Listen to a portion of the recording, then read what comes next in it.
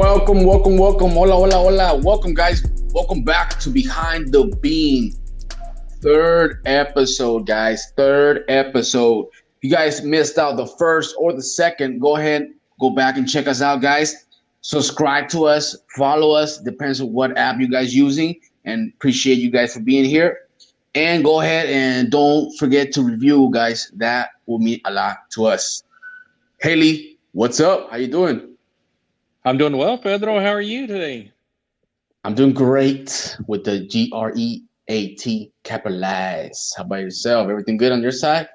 Yeah, doing great. And like you said, Pedro, if you're listening to this podcast, don't forget review episode 1 and 2. But more importantly, if you like this podcast and you want to stay up to date on it, subscribe, and so you can get notifications. And then separately, we ask you if you're enjoying this podcast, give us a review. As you give us reviews, it helps more people hear about us, and so that other people can enjoy what we're putting out there.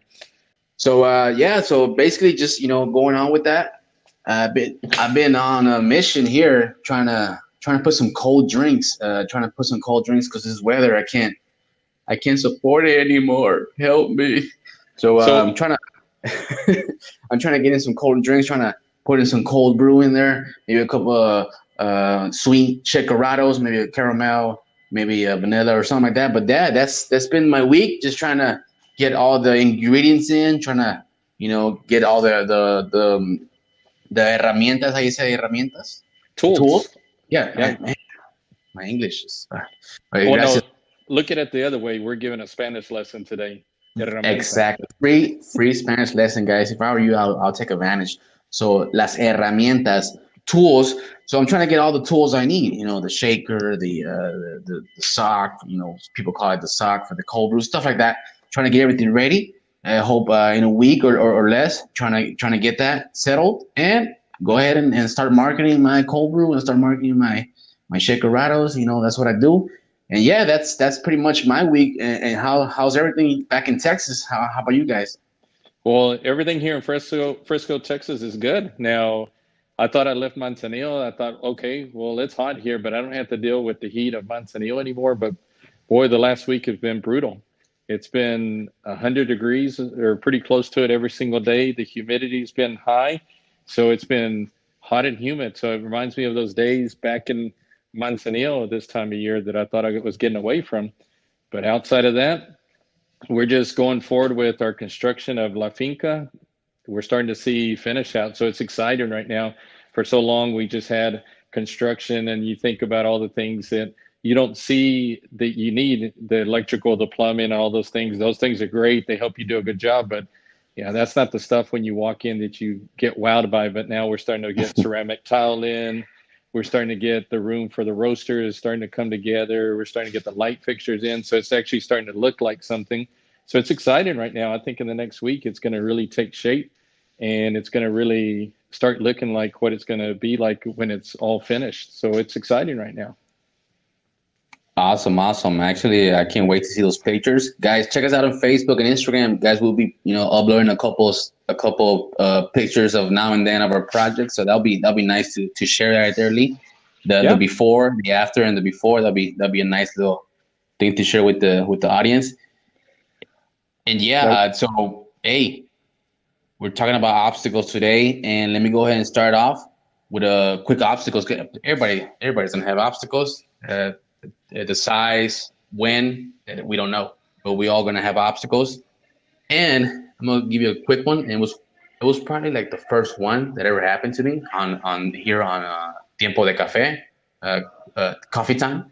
Here the stand that I have, which is something small, but at the same time is something big because what happened was I had an extension cord and I put like two or three different uh, equipments and it burned on me. It burned on me, and I was like, "Oh no, what am I gonna do?" So and then I was like, "Oh, so that was an obstacle. And there's a lot of stuff I could have done. So I just like, you know what? I need to go ahead and get one, but I need to get the socket. What was the name? What oh, was it? you talked about a multi outlet, but that it also had surge protection on it, right? So it wouldn't burn your equipment up or whatever you had plugged in. Yeah, Server Protect. I really didn't want to mess the landlords, like, the whole electricity. So what I had to do, I took action and I went to there's a Home Depot here in Mexico, here in Manzanillo. So I went to go get that equipment, and it was an extra cost. It was an extra investment, but man, it's been worth it. I'm telling you, that was like the first. Yeah, I think it was the first day, my first obstacle, and I'm sharing with you guys that first obstacle. And but I had to do it, and I haven't had any issues. And those are obstacles that are going to come in. I mean, I'm telling you, there's the size, when, I'm pretty sure where, because it's going to be in your business, but the size and when, it's not predictable. But we have to be ready for those. And yeah, that's what I want to share with you guys. And Lee, tell me, I'm pretty sure this lifetime you've been having or when you had the other coffee shop. Tell me a couple of obstacles, or in your in the one you're in right now in La Finca. Let me hear some. I want to hear these. Yeah. Well, obstacles, like you said, they'll come. So the question isn't if they're going to happen, it's a matter of when they happen, what are you going to do about it? Because I'll tell you what, ever since well, through life, there's always obstacles come. And I just remember when, when we moved to Manzanillo, when we were getting ready to move, I remember we put our house for sale. And the minute we put our house for sale to get ready to move to Manzanillo, the housing market crashed in 2008 here in the US. It was the worst time to ever try to sell a house, and we just put the house on the market like a month beforehand. And so, that was, just an obstacle just to get us so that we could move to Manzanillo. And then we got to Manzanillo, and I just remember, there was obstacles all the time in the business, but I want to share with you today. I know when we decided to come back to Texas, we came back and everything seemed to be going smoothly. And we got back, we said, okay, hopefully we'll be able to get open up in 6, 7 months. We'll be able to open a place up and get going. Well, sure enough, we get back and we look and look and we can't find a place to lease that we just really felt like it fit what we needed. And so we looked and looked, and finally, 6 months into it, when we thought we'd be opening up, we were barely finding a place to lease, and it was still under construction. So instead of opening it up, we were just signing a lease for an opportunity that we thought we were going to be able to open up 6 months later. So you're talking about, a year after we left Manzanillo to be open up when we thought we could open up in 6 months.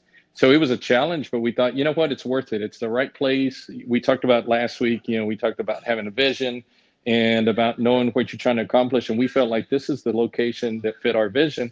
So we were willing to wait another 6 months. Guess what happened, Pedro, after those 6 months were up that we thought, when we'd be able to open up? What happened? Let me know. We were delayed. Construction got delayed. And so now a year had passed since we left Manzanillo. Instead of opening up, we were barely at a point to be able to start construction, not even open up, but to start construction. And so here we are. Like I said, we signed a lease July of 2019, thought we could open January of this year, 2020.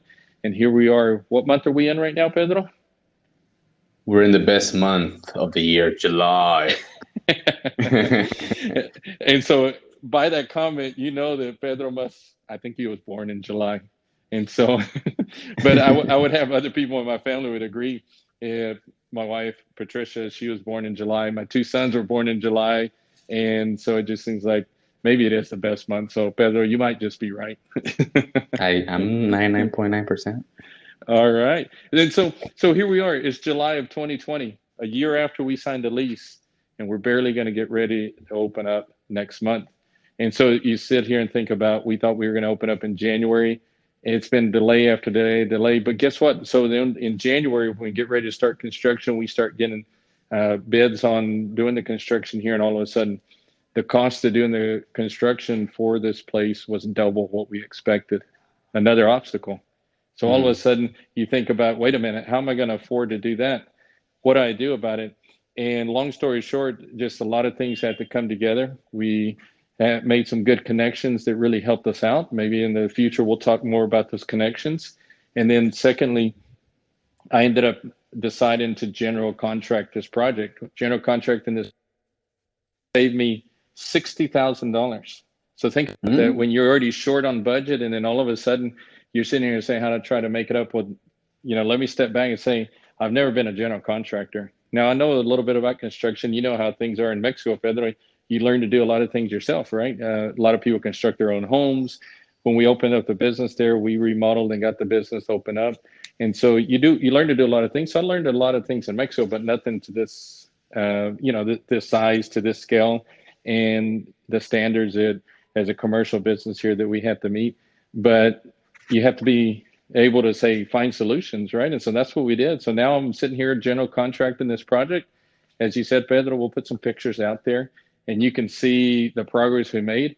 And it's all this idea is that obstacles will come. We could have just thrown in the towel, a year ago when we said we can't find a place, or we could have thrown in the towel back at the end of the year of last year when we said we thought we were going to be open. We haven't even started construction.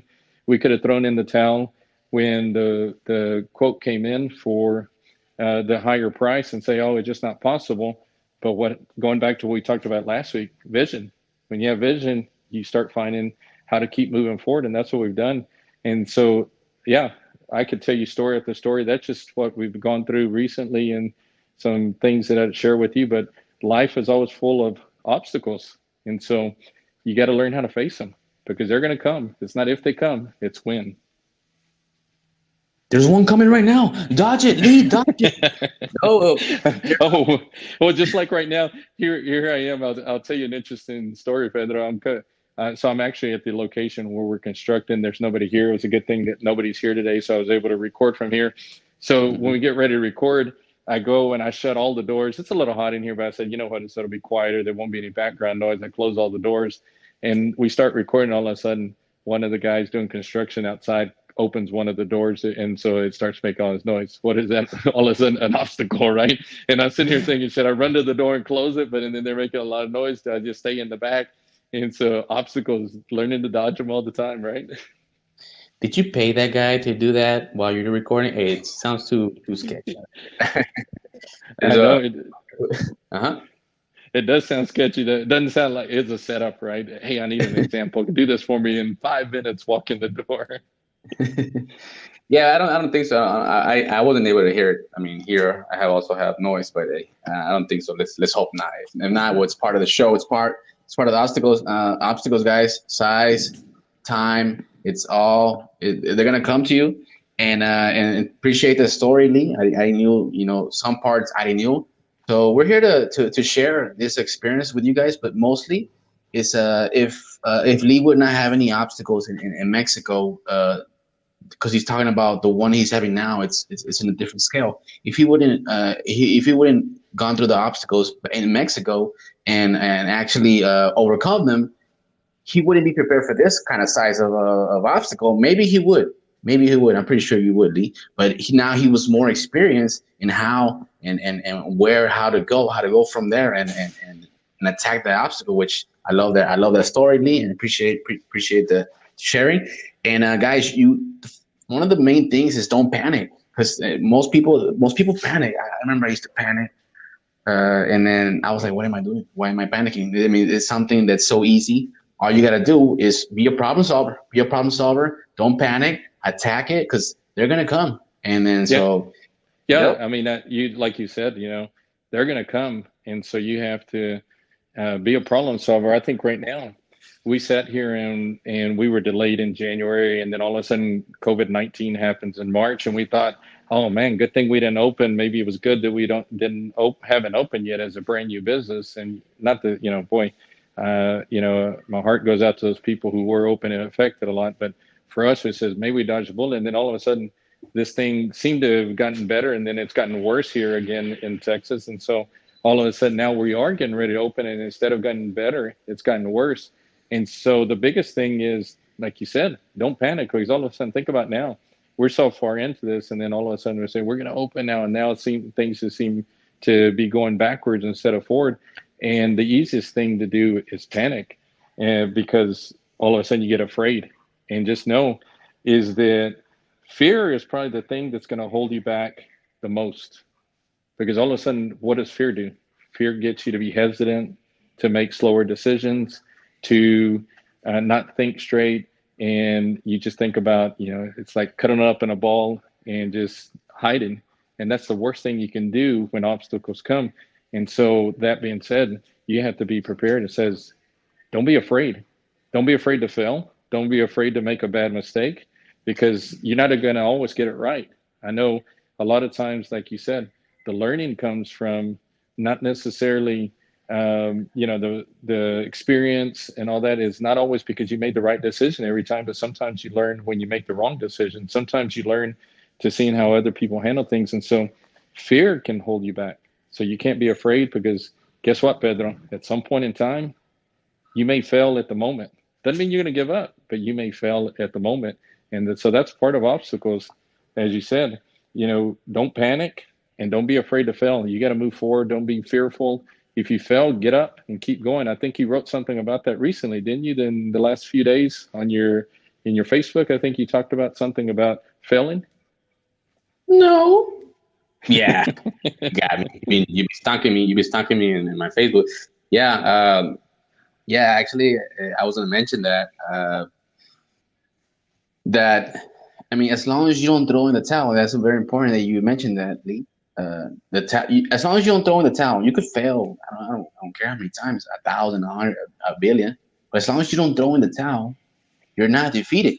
You might fail, but you're not defeated. And once you throw the towel, you're defeated. You can always, pick up a towel, obviously, but the idea here is you have to fail. You have to fail. There's Thomas Edison. He failed 999 times in doing the bulb, the light bulb, 99 times, and then the 1,000 he got it to work. But and I also recommend this book. I don't know the name in English, but it's something the positive side of failure. It's different. It's a different name in English, but in Spanish, that's what it is. The positive side of failure, which Thomas Edison, when they told him, "Hey, how do you feel failing 999 times?" And he was like, "No, I didn't fail 999 times. I discovered how not to do the light bulb 999 times." So you have to, whatever the fail, you have to look at the positive, enable for you to attack new obstacles. So that's the tip for today, guys. I'm out. No, and you're exactly right, Pedro, that's exactly the way it is not being afraid to fail. A lot of the people we know to be very successful, their success was driven through failure. I recently Mm-hmm. read about Abraham Lincoln, and same thing. I don't have all the details in front of me, but how many elections he lost before he became president, how Mm-hmm. many times he failed in a lot of things. And what does everybody remember him for? Nobody remembers him for all the failures. Everybody remembers him for what he did in his as a president. And so through those failures are learning experiences. Those are where you grow. Those are teaching experiences so that you can have success in the future. And so that's a very important thing to remember, is through our failures sometimes is where we find our success. And so that I think that's a great example, like you said, of Thomas Edison, Abraham Lincoln. You're going to fail. Don't be Mm-hmm. afraid to fail. It's not to mean that we're going to go fail on purpose. We're never going to do that.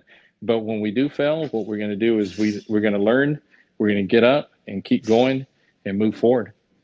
And so that's where we're. And then I think the thing that we become when we start learning and we learn through those experiences, what we become are problem solvers. What did Edison do? He became a problem solver. He saw a need for something. He saw something that was needed, and he was solving a problem. And so when we become problem solvers, we solve things that help us go forward, that meet needs, that make us successful, and that's a real important thing. But what do you do to become a problem solver? I think the first thing is you start learning from others. Do the research, find out what other people have done, what other people are doing. I know you talk about the cold drinks, and we've been talking a lot about it. And from there, it's not necessarily the solution. Isn't just coming up with just some crazy idea or whatever. But the solution there was what did you first do, Pedro, when you started thinking about finding a solution to the problem of the heat in Manzanillo? Wearing a wetsuit every day. No, Can you send us a picture? I will. I will. Once I do it, I don't know when. But yeah, at first I was like, let me go for the traditional, old school, never fails. People are used to it. Fraps, and then and then Lee, we had a quick talk, and he was like, no, Pedro, that is not the way to go, son. That is not the way. So we had a quick chat, and then I was like, you know what, you're right, you're right. Let's look at the future, and that's something also, I'm gonna throw in there. Look at the future, what's going on. That's very important because I mean, like back in the states, they're up a little. They're not. They don't live in the future, but they're more a little more forward on some sorts of ideas or whatever. So he's like, man, Pedro, here in Texas, it's cold brew and it's going up, it's blowing up, and I was like, sure about that. And all he was like, yeah. So anyway, so that's what I'm risking it. It's gonna be harder for me. I'm gonna have to market it real bad. I don't know how I'm gonna market it. I'll figure it out now and then whenever it does happen. But yeah, I'm going for cold brew. I mean, fraps, everybody does it. There's people that already like sell it for cheap because they just want to sell some stuff.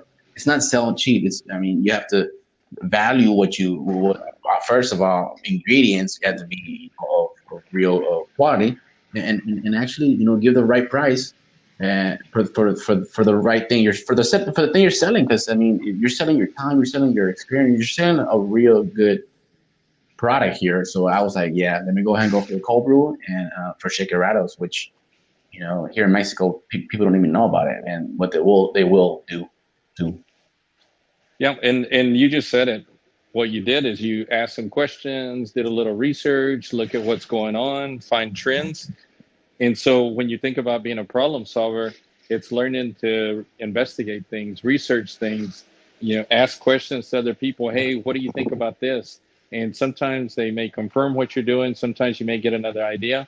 And either way, they both are helpful because they help you make better decisions, how to solve your problems, and just getting advice for others. Because I know for me, that's been the thing that's helped me the most is when I get around people who have already been where I'm trying to go to, they can give me advice and help me and say, well, this is what I learned. This is what I had to do. And maybe you're not going to do exactly what they did. Maybe you're not going to have to make the exact same decisions they made, but that advice they give you, that wisdom they can share with you, helps you solve those problems. And so when you think about obstacles, you really have to be careful that you don't panic, that you're not afraid to fail, and that you become a problem solver. And what you're doing is you're just setting yourself up for success. More than anything else, it doesn't mean that it's going to be easy, that the solutions are going to come real fast, or that you're always going to get it right the very first time. But I think the likelihood of succeeding go up tremendously. And so I think it's real important to learn from that. And then the last one, Pedro, the last advice is be offensive, not reactive. I know you're really good at this, is that when you decide to do something, you don't step back and just kind of hesitate. You go all in going forward and just become offensive about it. And that's what I really respect about you. What's your opinion about that? Why is it, what makes you, go so aggressively when you decide to make a decision and move forward?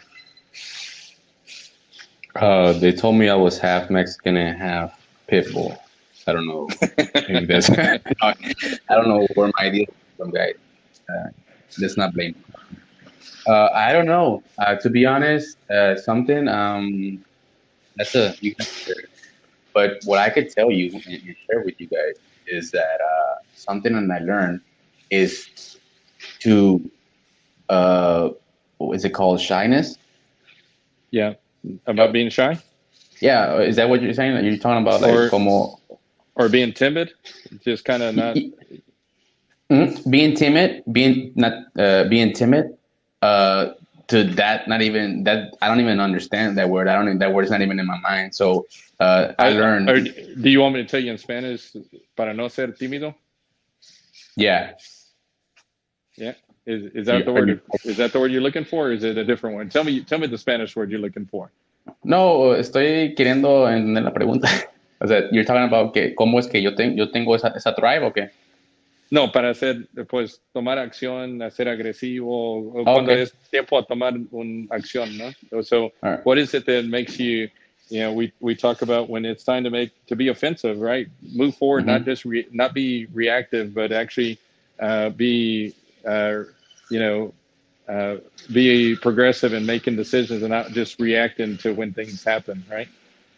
Okay. Yeah, there's a lot of stuff I could share with you. And sorry about you guys. We had a little quick discussion here in Spanish. No, Oh, we let the whole audience in on our little private discussion, didn't we?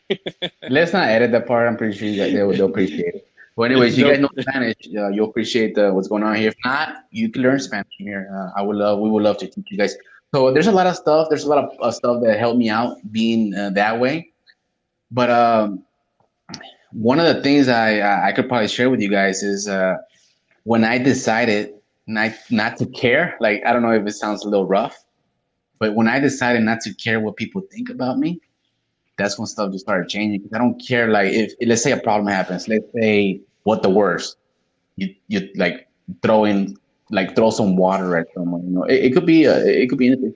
Like let's say there's a client and you actually just drop the food into them or whatever, something that and like people usually panic or whatever. And I don't really I don't, it's not I don't care what they tell me. It's just that I have to solve it. I don't hey, you know what, I messed up. I have to solve it now.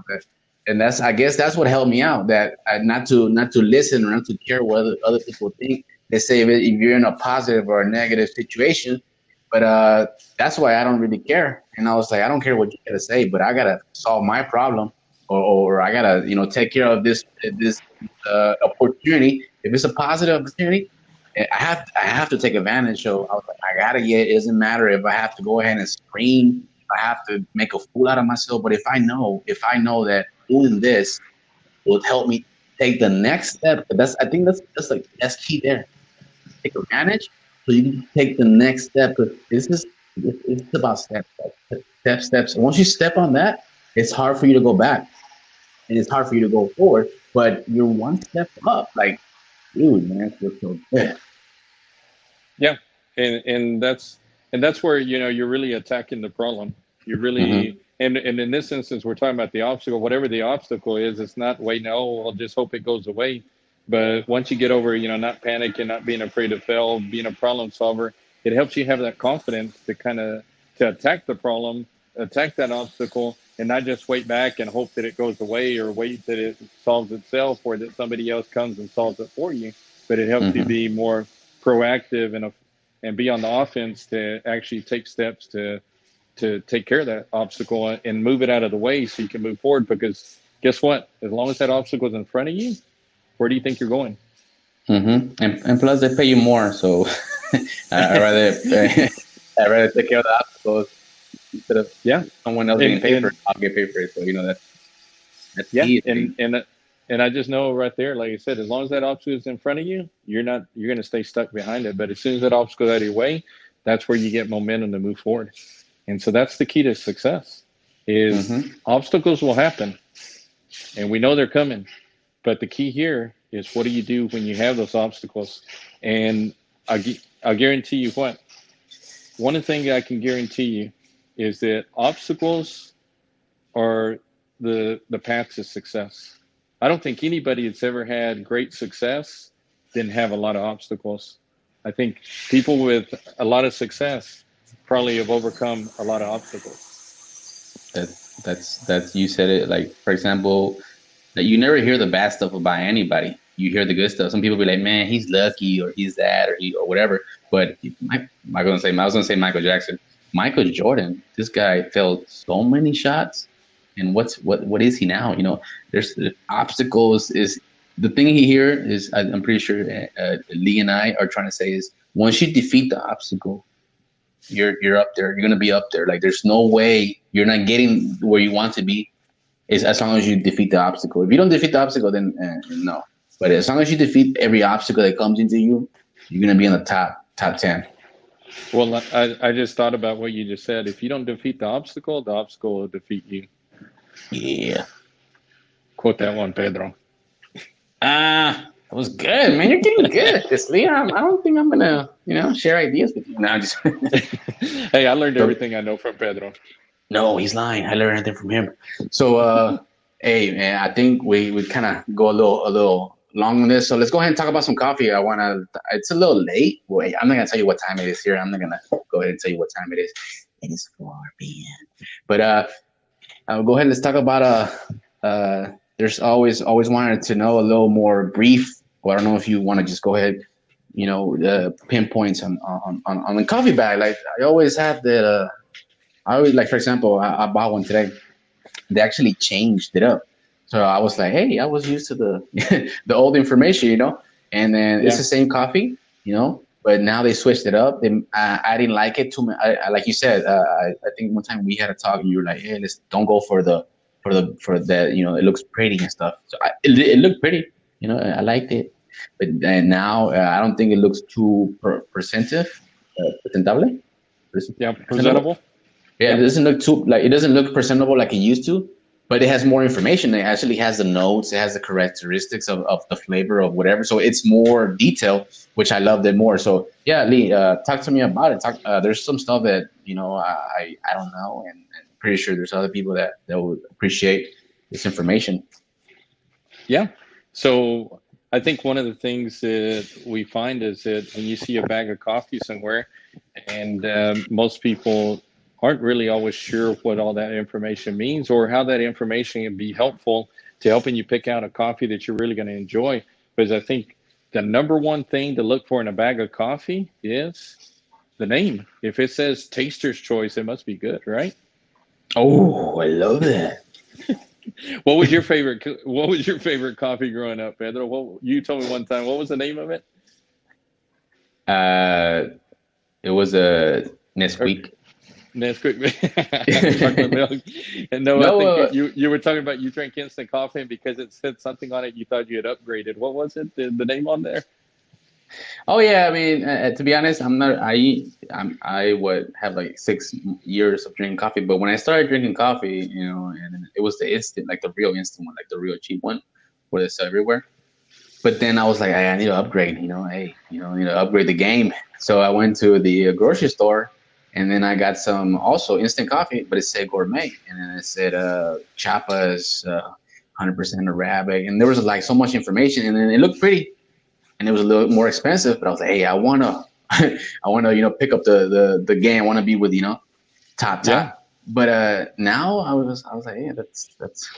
I don't want to say the word trash, but I said it, and yeah, because you get used to now you get. It's not that it's bad. It's that you just get used to better stuff, yeah. and then there's people out there that tell me, "Pedro, I don't know what you do with me, but I can't even the instant coffee.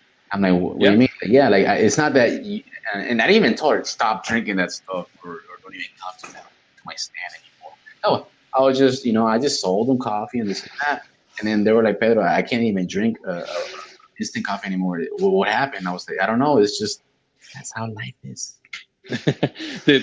Well, and like you said, you sometimes we see words like gourmet, and we think that must be good, or just what we're used to and what we think their coffee tastes like. I think a lot of people say, "Oh, I just drink coffee because I need the caffeine. It gets me going in the morning," and they don't ever talk about I drink it because I like the way it tastes. They're just like, "Oh, I need coffee to get going in the morning." And your coffee should taste good. So that was really a joke that it's not the name that's the most important thing on there, but there's a lot of the information on the bag that'll hopefully help you make a good choice. Now, normally in the name, they may tell you if you get into what now we talk about specialty coffee, or those coffees, and at some point in time, we'll talk about coffee cupping probably. But specialty coffee is coffees that cup at a scale over 80, and just to give you an idea. And so to help you understand that a little bit, Nescafe wouldn't be on that scale. They'd be What? underneath 80. I hate to break it to you, Pedro. A lot of your coffees that are sold at the grocery store, I would say most coffees sold at the grocery store wouldn't be on that list either. And so we're really talking about those coffees that are just a little better quality. Most likely, you're going to find sold in a coffee shop by some coffee roaster. That you're not going to, like I said, you might find some in a grocery store, but they're usually coming from a more known coffee roaster from a coffee shop. And so, but on those bags, on the specialty coffee, normally you're probably going to find where the grower, who the grower was, where the farm's located. If it just gives a region, it may be that because a lot of farmers own a small piece of property, and so they don't have a big enough property to have harvest that much coffee. So what may happen is that the beans are gathered from a whole village, and beans of the same quality are mixed together. And so you could still have a specialty coffee, but it might not come from just one farmer. It might be a group, a co-op, for example, a group of 10, 15, 20 families or farmers who put their beans together that are similar quality. And so it may give you a name of a region, name of a co-op. So, but hopefully you'll find that the name gives you some idea of where that coffee came from. So it's traceable. You can kind of trace back where it comes from. And the important there is just that detail probably shows you somebody took the time to, where that coffee came from. When you know where it comes from, probably somebody's keeping up the quality of that coffee, knowing, but who's going to track the coffee of a low quality coffee? What's the point, right? Nobody's going to ever ask, where did this low quality coffee come from? And so normally it doesn't get tracked. But so when you think that attention to details is there, most likely it's because it's a little better quality, a little better care is put into it as it's being processed. And so first thing, the name should give you some sort of information such as that. The second thing you're probably going to find on your bag of coffee is the altitude of where that coffee's grown. So when you look at that altitude, there's not necessarily a magic number that says, oh, this altitude is the best coffee. So the higher the altitude, the better the coffee is. Generally speaking, higher altitude coffees probably may be of better quality. But once you get to a certain altitude, if you get to 1,200 meters above sea level, 13, 14, 15, 16, 17, 18, those are all considered high altitude coffees. I think it's over 1,100 meters is considered high altitude coffee. And there may not be a huge difference between 1,400 and 1,500 or 14 and 16. There may be, but it's really not because of the altitude after that. But a lot of times what happens at higher altitudes, that coffee, because the weather's colder, it matures, the bean matures and gets ripe. It gets ripe a lot slower. And so it has time to develop its flavors a little better. And so you just get a better bean, a little more complex flavors probably a little more developed.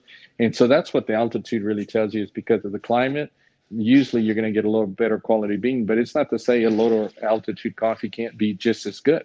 You might find some that are grown at a lower level that are great tasting coffees, but just as a general rule of thumb, usually your higher elevations, higher than 1,100 meters, probably have a little bit better flavors, but I'm not going to say go based solely on that. And so we talked about the name, the region, the farmer, where it comes from. We've talked about altitude. What's one of the things you see, Pedro, on your coffee bags?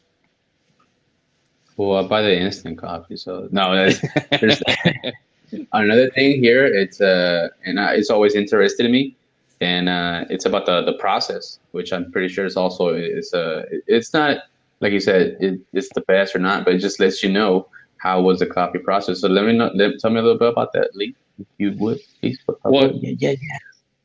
as we know, every coffee has to, when it's harvested, it has to be processed. You can't just take it off the tree and grind it up and drink it. And so there's three processes that happen.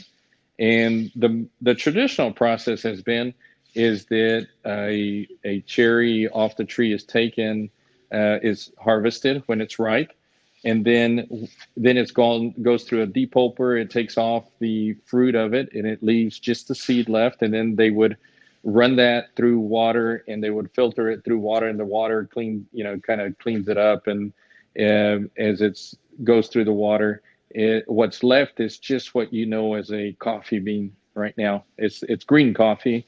It wouldn't be the color that you see now that's roasted or most people are familiar with, but it's called green coffee. And then that coffee would then either on a cement slab, what they would call a patio, they would put it out there, or on a raised bed, they would dry these beans.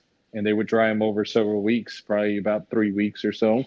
And they would have to turn them regularly to make sure they're dry evenly, that the top doesn't dry and the bottom stays moist. And once that's dried, you have coffee that's ready to be roasted.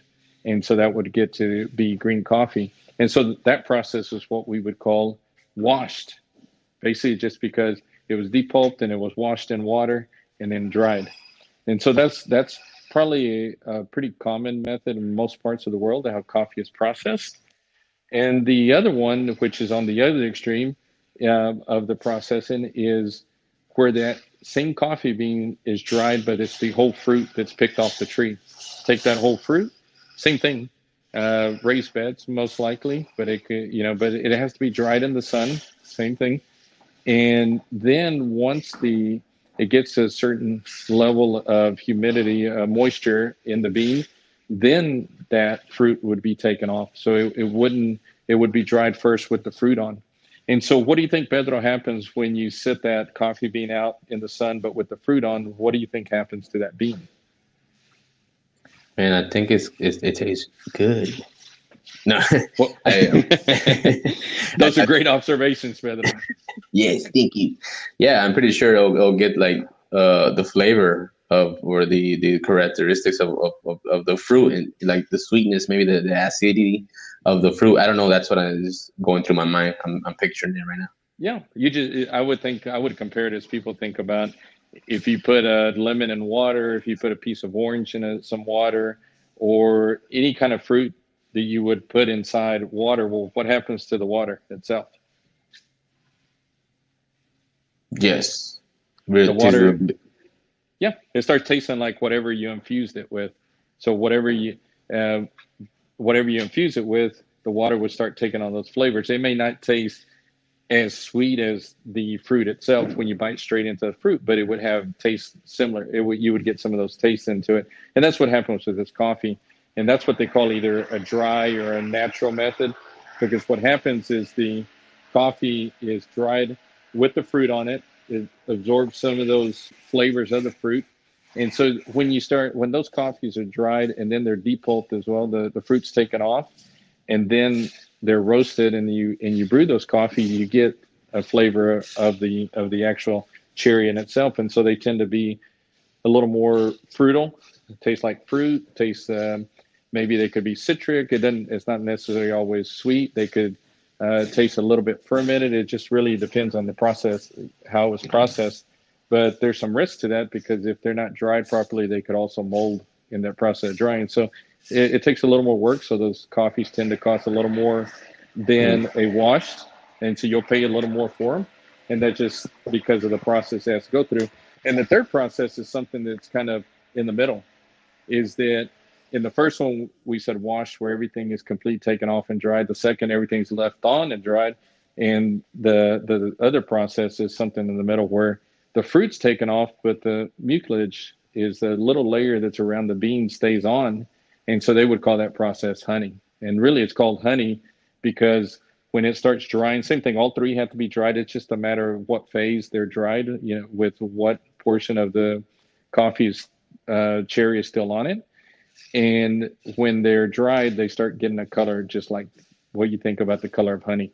And so that is given that where the name comes from, that it's honey. And so those wouldn't be quite as sweet as the natural, but they do have a little more acidity. They'll have a little more flavor than the washed ones. Now, what happens with all of these? It doesn't mean that one's better than the other. It just means that you might find that you like one better than the other. I don't know, Pedro, if you've had the chance to taste all of these before, or which ones that you've tasted before. Have you had the chance to taste them all? Not yet, actually. Right now, I have what I'm selling for, like for example, like a percolator or the pour over is the wash. And then they told me where I buy the coffee.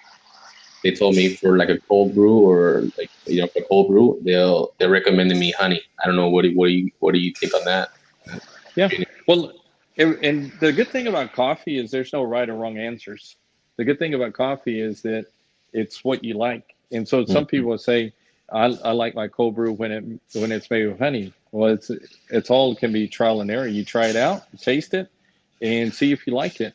And just because you like it or don't like it doesn't mean that that's the rule for Mm. everybody. Is that, but you find things that are good. And so, some people like to make cold brew with honey processed beans, That and sounds cool. it's yeah, and it's not a it's a good thing. And so, but I like, for example, myself, I personally am a fan. I like naturals, but I would only use a natural like in a V60 in a Hmm. manual pour. But in an espresso, I don't like naturals in an espresso. I would rather have a wash in espresso. And so, Mm. but that's my preference. I think typically most people don't use naturals in espresso. They tend to work a little better. I've had them in batch brew, and I've also had them in pour overs. But an espresso, usually a wash does much better. I would be honest with you with the honeys. I'm not a big fan of them. I don't really care for them. Now that doesn't mean they're not good. That doesn't mean I won't ever sell any because there's people who do like those. But the great thing about coffee is you can find what you like. And so Pedro can be you. You can be you. You don't have to be anybody else. You don't have to like naturals because I like naturals. You can like honeys. You can like washed. And so the right I answer don't care is you. about honey. I don't know honey. I just don't care about it. I don't know. I don't know. How about you, Lee? I'm gonna try it it's out. a See, I guess I'm like you said. There's no right or wrong. I guess what I'm gonna do is just, but it's right. The honey, it's a little more expensive, which I'm gonna buy like a little quarter of the kilo, yeah. and just try them out, and then I guess just try them out, see what happens, and do all three. Maybe just maybe 1 month this, 1 month that, and see what the market says. See what people say, and really your audience is the one's going to tell you what they're looking for and what they like. And so that's the great thing about coffee. There's not necessarily a right or wrong answer. The answer is the one that you like the best. And so Hmm. that's where you can, we're talking about, you can have wash, you can have natural, you can have a honey, but the process just gives you an idea of what to expect that coffee would taste like, somewhat to understand what you should expect out of that coffee. And then the other thing you're going to see on the coffee bag are the flavor notes. The flavor notes are just give you an idea is if you're not familiar, it's just the coffee cupping. And um, when you cup coffee, you have to you take flavor notes, you find out what coffee tastes like, and when it just gives you a guidance of what you can expect out of that coffee. So that guidance is just going to tell you if they say it tastes like strawberry, it doesn't mean it's going to taste just like if you were buying a strawberry. But what it's telling you that you can do is that you can expect that it'll have like traces of what a strawberry tastes like, or that it may have the acidity of a strawberry. I don't know if you've ever thought about this as fruit. All fruits aren't the same sweetness, and all fruits aren't the same acidic. So think about what's the sweetest fruit that you know. Sweetest fruit that I know would probably have to go for, I don't know. I'll probably say mango, maybe. I don't know. Just A something. mango, a watermelon, right, is pretty A sweet, watermelon as well. Hmm. right? And then you think about, so you got mango, you got watermelon, you might a banana. Bananas are pretty sweet too, They're pretty right? sweet, yeah. Yeah.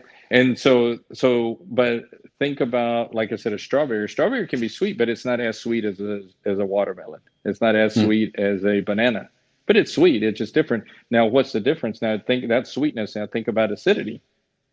Now, all fruits, a lot of the fruits have acidity. Which are the fruits that you think are more acidic? Like for example, like star fruit, that's pretty acidic, I think. What grows there Uh, at in Colima a lot? what grows a lot? Lime. Limes, right? They're very acidic, right? Mm-hmm. It's a fruit, but it's acidic, right? And so Yeah. and oranges are a little acidic as well. But and strawberries are acidic now. But which is more acidic, a lime or a strawberry? Lime. A lime, right? And so Mm-hmm. a lot of times it helps you when it's describing one. It can taste kind of like a lime or a lemon, or it can taste like a star fruit. It can taste like carambolo. It can taste like watermelon. It can taste like strawberries. But it doesn't mean it tastes just like that fruit. But it gives you the same types of flavors, same types of sweetness. Maybe the acidity is more like an orange, so they'll tell you it's citric. So it just telling you it's a little more acidic, and where they wouldn't tell you that if it was a lot sweeter. But when they say it's citric or it's lemon flavors or so forth, there you can expect that it's a little more acidic. So those flavor notes are giving you direction, just kind of what you should expect it to taste like. Well, it says chocolate. Well, different chocolates taste different. You think about regular chocolate and you think about dark chocolate. What's the difference in the taste between regular chocolate and dark chocolate? You're asking me? Yes, I'm asking Oh, Pedro. okay. I was falling asleep. No, I'm just gonna do you. No, well, I know I tried a couple of dark ones. They're more amargo. How you say amargo? Bitter, right? Bitter. Yeah, it's Yeah, more bitter, but you can just really taste it way like it's stronger. Has a stronger like a bold. a bold taste to it. And so Mm-hmm. when they describe a coffee that's a little more bitter, they can say it tastes like dark chocolate. Versus if they just told you it tasted like cocoa, it may be not as strong as dark chocolate, or they take. And so all they're giving you an idea as well when they compare it to specific type of, because chocolate in general can taste a lot of different ways. Is it milk chocolate? Is it dark chocolate? Is it cocoa? Same thing with nuts. An almond can taste different than a pecan. That can taste different than a pistachio. And so you can say it tastes nutty, and that'll give you an idea of nutty. But when you get a little more familiar with these, these flavors, you can really describe, but what kind of nut does it taste like? And so all they're doing is giving you a description that what that coffee tastes like. And so when you start reading, do you have that bag in front of you, Pedro, right now? I don't, but I could go real Or fast and get it. Or No, I was just curious at the flavor notes that bag had, but it just gives you it just giving you a kind of an idea as to what can you expect from this coffee. And so when you buy a bag of coffee, those flavor notes should just kind of give you an idea. Is it sweet? Is it citric? Is it a little more bitter? Is it a little more acidic? And just so that you can make a better decision. And so all those things together, when you think about the process, the altitude, the flavor notes, they give you just an idea of what you should expect from that coffee. So the more you understand that, naturally, the more likely you're going to be able to make a better choice and buy what you like. Because not everybody likes the same thing. Some people like more citric, some people like sweeter, some people like chocolatey, some people like fruital, some people like floral. But when you start finding out what those taste like, you start finding, oh, I do like this one, I don't like that one. So you don't make a bad choice. Because can you imagine? I know for me, one of the worst things in the world is to spend, I know here in the States, a bag of coffee, especially coffee anyways, will run you anywhere from 15 to 20. It could run you even more, but at least $15 a 12-ounce bag. And the worst thing in the world is that you open it up, it smells great, you make it and you don't like it, and you feel like you just threw away $15. It's not a good feeling. And so these flavor notes, this bag, everything on the bag just kind of helps you so you can make a little better decision and hopefully avoid buying things you don't like. Not necessarily, it doesn't mean they're not good. It just means that they're maybe just not what you prefer to taste. And so those are just the quick tips on how to read your coffee bag. And I think one of the last ones, and the only one that we haven't spoken of right now, that's probably as important as all of those, and I would say for me is one of the most important that I really look at. What do you think that is, Pedro? Let me check. Let me think about it. Oh yeah, the roast birth rate. The roast date, yeah. the roast date. And you think about, well, even the type of roast is important. Some Mm-hmm. people is a light roast, a medium roast, a dark roast. Just in general, you're going to get different flavors. A dark roast is going to tend to be a little more bitter. Once again, those are preferences. A medium roast, the lighter roast is going to be a little more acidic. Medium roast is you're probably just going to develop a little more of the, trying to develop more of the flavors that are in that coffee. And it just really depends on coffee and what is supposed to taste like, to which roast probably fits it the best. And so I would just tell you is that same thing is the level of the roast, but in the roast state. How long do you think most of that coffee that you buy at the grocery store has been there? Do you even know how long it's been there? I don't know. Imagine, and then from there, how long has it been in the warehouse? I don't even want to think about it. I'll stick to the special You know coffee. what's really interesting is What is that it? they don't usually in stores they don't tell you the roast date. You know what they tell you? What it? Well, I don't know. Let me know. They usually tell you the best used by date, the best consumed by date. And so guess what? Okay. With coffee, you can put 2 months, 3 months, 6 months down the road, because if you seal it well, an airtight bag, take all the air out, seal it with nitrogen, nicely sealed bag, that coffee can stay for a long time. But it doesn't mean that it tastes the same. And so that coffee sitting there for weeks and weeks and weeks, just it's a natural chemical reaction that changes the flavor. So it doesn't mean that it actually spoils it. It doesn't really spoil. You can have coffee once it's dry and it's stored. It's not necessarily going to spoil. What happens is, instead of spoiling, what happens is the flavors change. And so that coffee might have tasted great when it was first dried and processed and roasted, but over time it starts losing those flavors and it starts tasting different. So by the time you consume it, it may have a completely different flavor. And so it doesn't mean that it wasn't quality. It just means that maybe it's just gotten old. And I always think about bread. A lot of times, doesn't bread taste better the day that it's baked and it's hot, or you go and buy it from the store? But what happens to that same bread when you taste it 3 or 4 days, 5 days later? It still may not be bad. It may not be molded, but does it taste the same as the day you bought it at the bakery? True. Man, Lee, you opened more. And so just closing out on roast date, I would recommend is that make sure you buy coffee that's probably been roasted probably within the last 2 weeks at the most. I would say you want to be able to, the coffee that you're consuming, that you want to be able to have used it, not only bought it, but it consumed it and finished it probably within 30 days of when it was roasted. When you're using it for espresso, it's okay. That can sit for 2 weeks before you use it.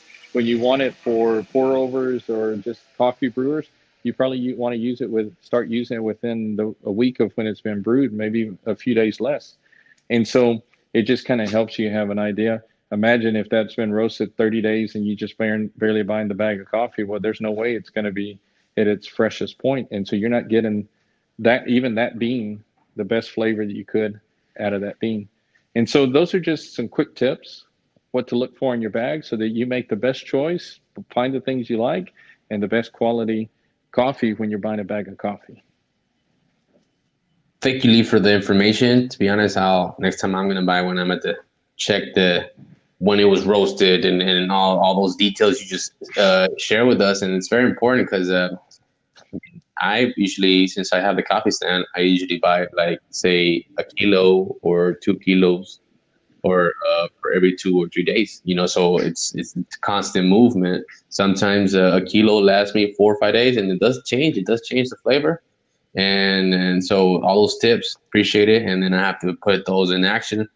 But yeah, so next time you pick a bag, hopefully all this information gives you a better idea of what to choose or what to get or what not to get or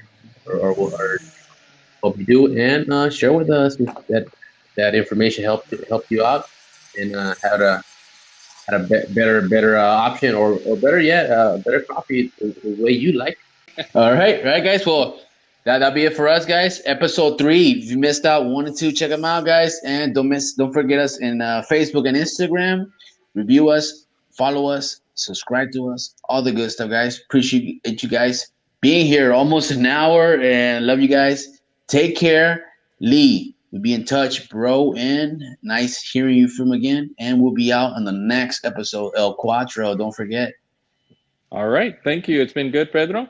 Enjoyed it. Doesn't even feel like an hour. Sometimes when you're with friends and having a good time passes by and it's faster than you thought. All right. So yes, we appreciate everybody. Take care, Pedro. We'll be in touch soon. All right, guys. Thank you all. Behind the Bean is out. Adios. Don't be afraid. Peace.